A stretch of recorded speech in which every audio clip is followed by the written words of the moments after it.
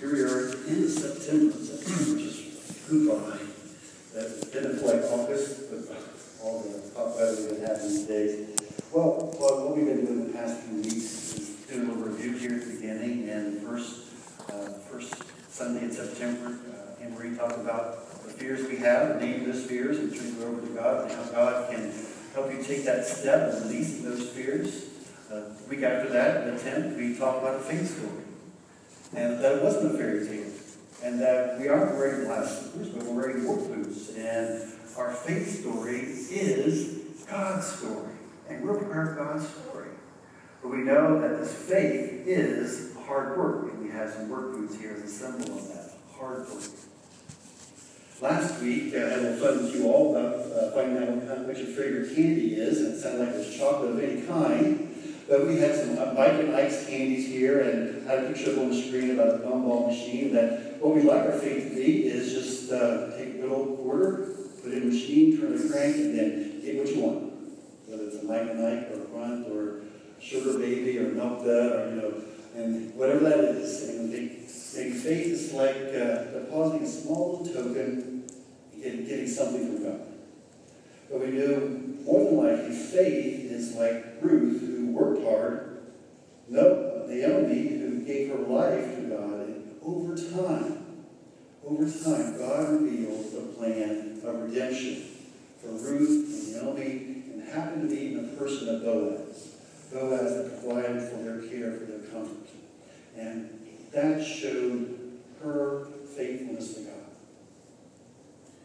Well, this morning we're going to look at dedicated to service.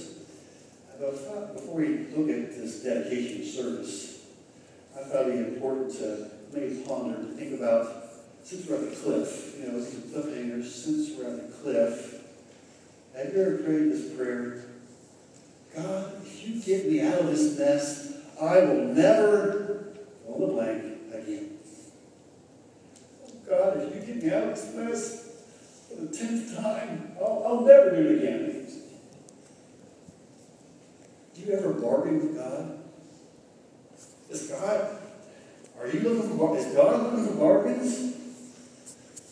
Bargaining with God, back and forth, back and forth.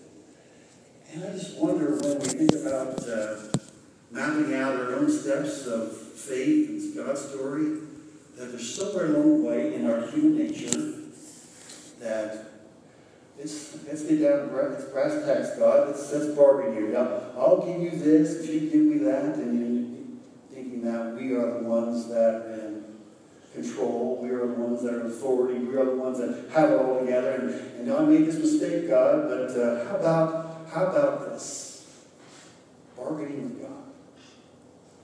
And I think it comes to the point, it comes to when we ask the question, God, is this my next step?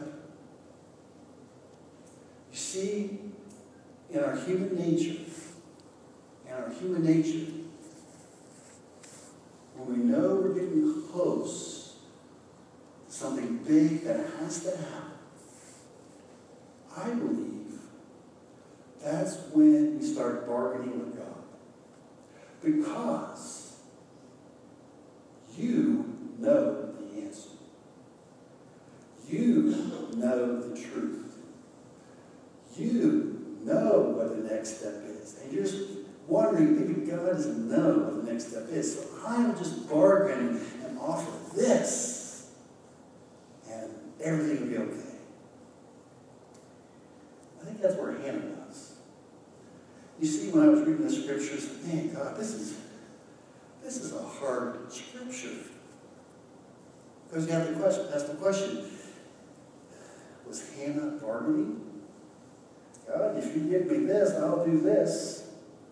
Well, that's why we have 3 points in a long 20-minute sermon to find out what the truth is about this bargaining with God stuff. I think it's nestled in the question, God, is this my next step? Ask that question to yourself. God, is this my next step as you hear the scripture today? So what I see first, and if you want to follow along in the outline, I was really clever this morning, and for the message, I got to use 3 points using the word bitter. Bitter rivals, bitter prayers bittersweet. Do you have a rival? Do you have a rival? You know what I'm talking about, right? Did you? Do you know who that rival is? Now maybe you go back to your elementary school and Dad Ricky Cox could run faster than me. I didn't like that. Ricky runs faster than me, that can't be. He was my rival. But who is the rival? Who's the one that just gives you fits? Maybe who's the one that makes you better? Or makes you bitter? Who is the rival? Growing up in Highland County in Greenfield's rival was the Hillsborough Indians.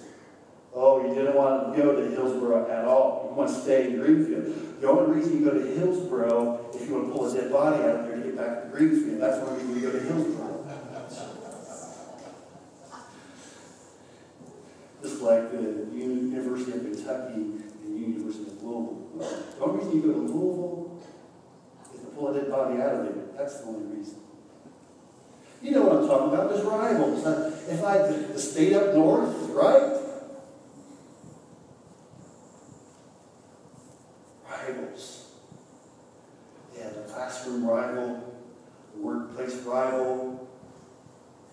What is that person that somehow gets under your skin, or the situation could be, whatever it is, that person gets under your skin and points out your weakness. And you knew you had it, but for some reason this person has to voice it. Do you have a rival? Does that motivate you to stop doing what you're doing, or does that antagonize you or encourage you to be better, to be more, to be better than the other person? That situation. So rivals feed off the other person's failures and weaknesses. Just so happened that the father, or the husband, had two wives, and I don't have right in front of me that the wife had children. In our scripture that we did not read, but in the scripture of 1 Samuel 1, we find out that the husband has two wives, the other woman and Hannah, and the other woman has children. And if you read the scriptures, I'm just paraphrasing here, basically she was the rival. Hey, you don't have any children, do you? I have two children, and you don't have any. Oh, there's a recipe for disaster, isn't it? That's a rival. That was seemed a little bit of a bitter rival. Even in the scriptures, it talks about how when Hannah went to the temple, the husband felt sorry for her. And the scripture says that he gave her a double portion to offer to God, hoping that someday Hannah would have a child. See, Hannah was praying. Despite this bitter rivalry, she was praying, and it sounded like this for years, and getting nothing. It can be very difficult to wait on God's time. It can be. Especially when you have that voice of a rival speaking in your ear. It makes time seem to march that much slower when you're in the room of a rival. So, what are some of the rival voices and situations that make the next step difficult? Just for you, what is that voice? What are the situations? What's keeping you from taking the next step to the very thing God wants you to do? What is that voice? What's it sound like? What's it look like? I believe that voice is putting a little bit of fear in your heart, in your mind, in your souls. Do you really want to do this? You know you're going to mess up anyway. The rival voice? Did you think about this weakness or that situation? Or don't you know you don't have enough money to do that? That's why the next steps becomes difficult, because of those rival voices.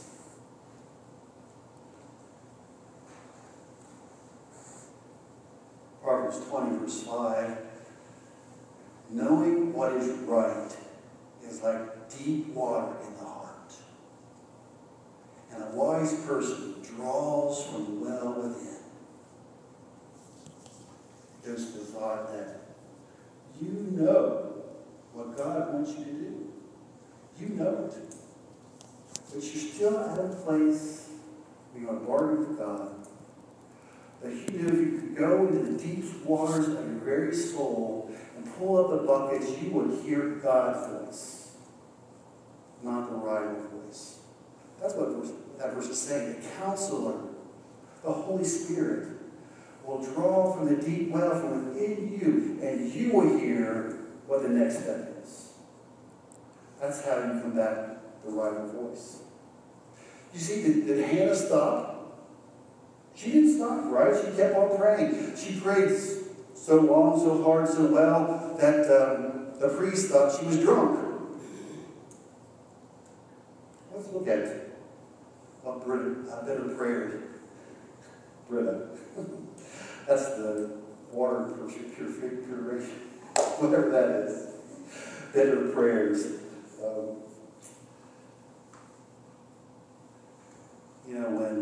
When his voices are in you, sometimes we do have better prayers, don't we?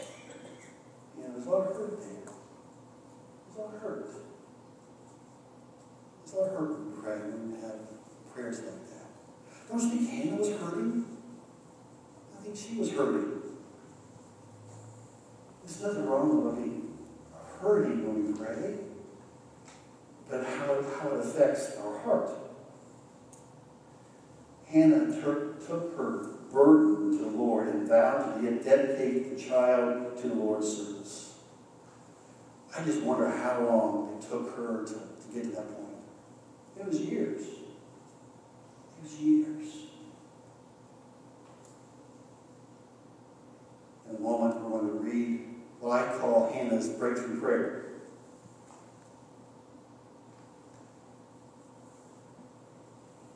Here's where we can begin to use the very prayer that is bitter and use it for good.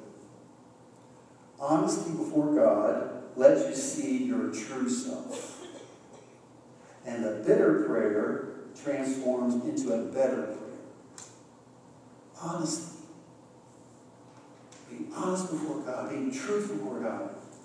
Say, God, here I am. I'm a broken person. Here I am. I need to hear your voice. Here I am. God, is this the next step? And then we begin to reform our prayers that may proceed as bitter and betterness. Because this takes place in the heart. In our heart. Our being. One person said this when they were faced with a difficult decision, and she knew her prayers were bitter. She said this: I was miserable because I lost touch with the heart of the story. I was miserable because I lost touch with the heart of the story. Those voices distract us. The rivals distract us. Our own bitter prayers sometimes distract us. But when we focus on the heart of the story, I believe we get at the truth of God. That's why a bitter prayer becomes a better prayer when we're transformed. And in Scripture, we don't know when exactly or how long it took for Hannah. But in your outline, in the Message translation, is a prayer. Oh God, the angel armies, if you take a good and hard look at my pain, if you quit neglecting me and go into action for me by giving me a son, I'll give him completely, unreservedly to you. I'll set him apart for a life of holy discipline.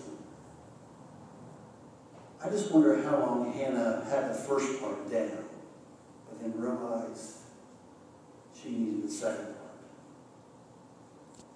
That she had pain. And she would turn that pain over to God. and that God would provide her a son, a child. This child would be dedicated to the Lord. What's your next step? And figuratively speaking, I'm not talking about praying for a child. But what is one of those most precious things that you would like to have that would be in your possession? And decide, I'm going to give this back to God if God answers his prayer. That is a big step. That's a huge step.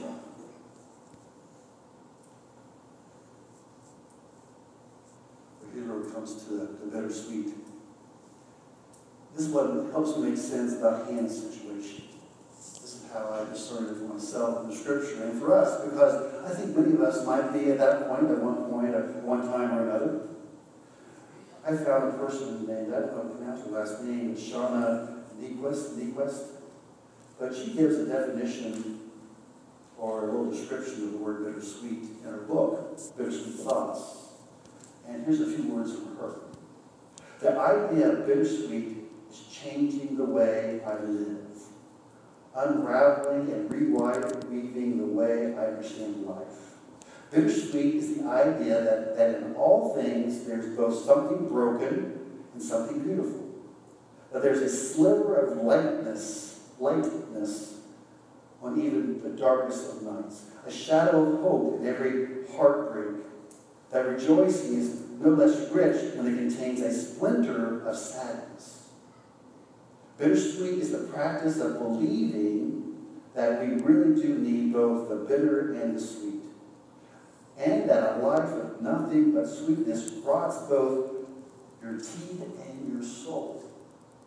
Bitter is what makes us strong, what forces us to push through, what helps us earn the lines on our face and the calluses on our hands. Sweet is nice enough, but bittersweet is beautiful, nuanced, full of depth and complexity. Bittersweet is courage, gutsy, earthy. That's bittersweet. I see that as a good description of Hannah. A good description of Hannah. Which makes sense about her prayer. Hannah gave her greatest blessing back to God in worship and in thanksgiving. She gave it back.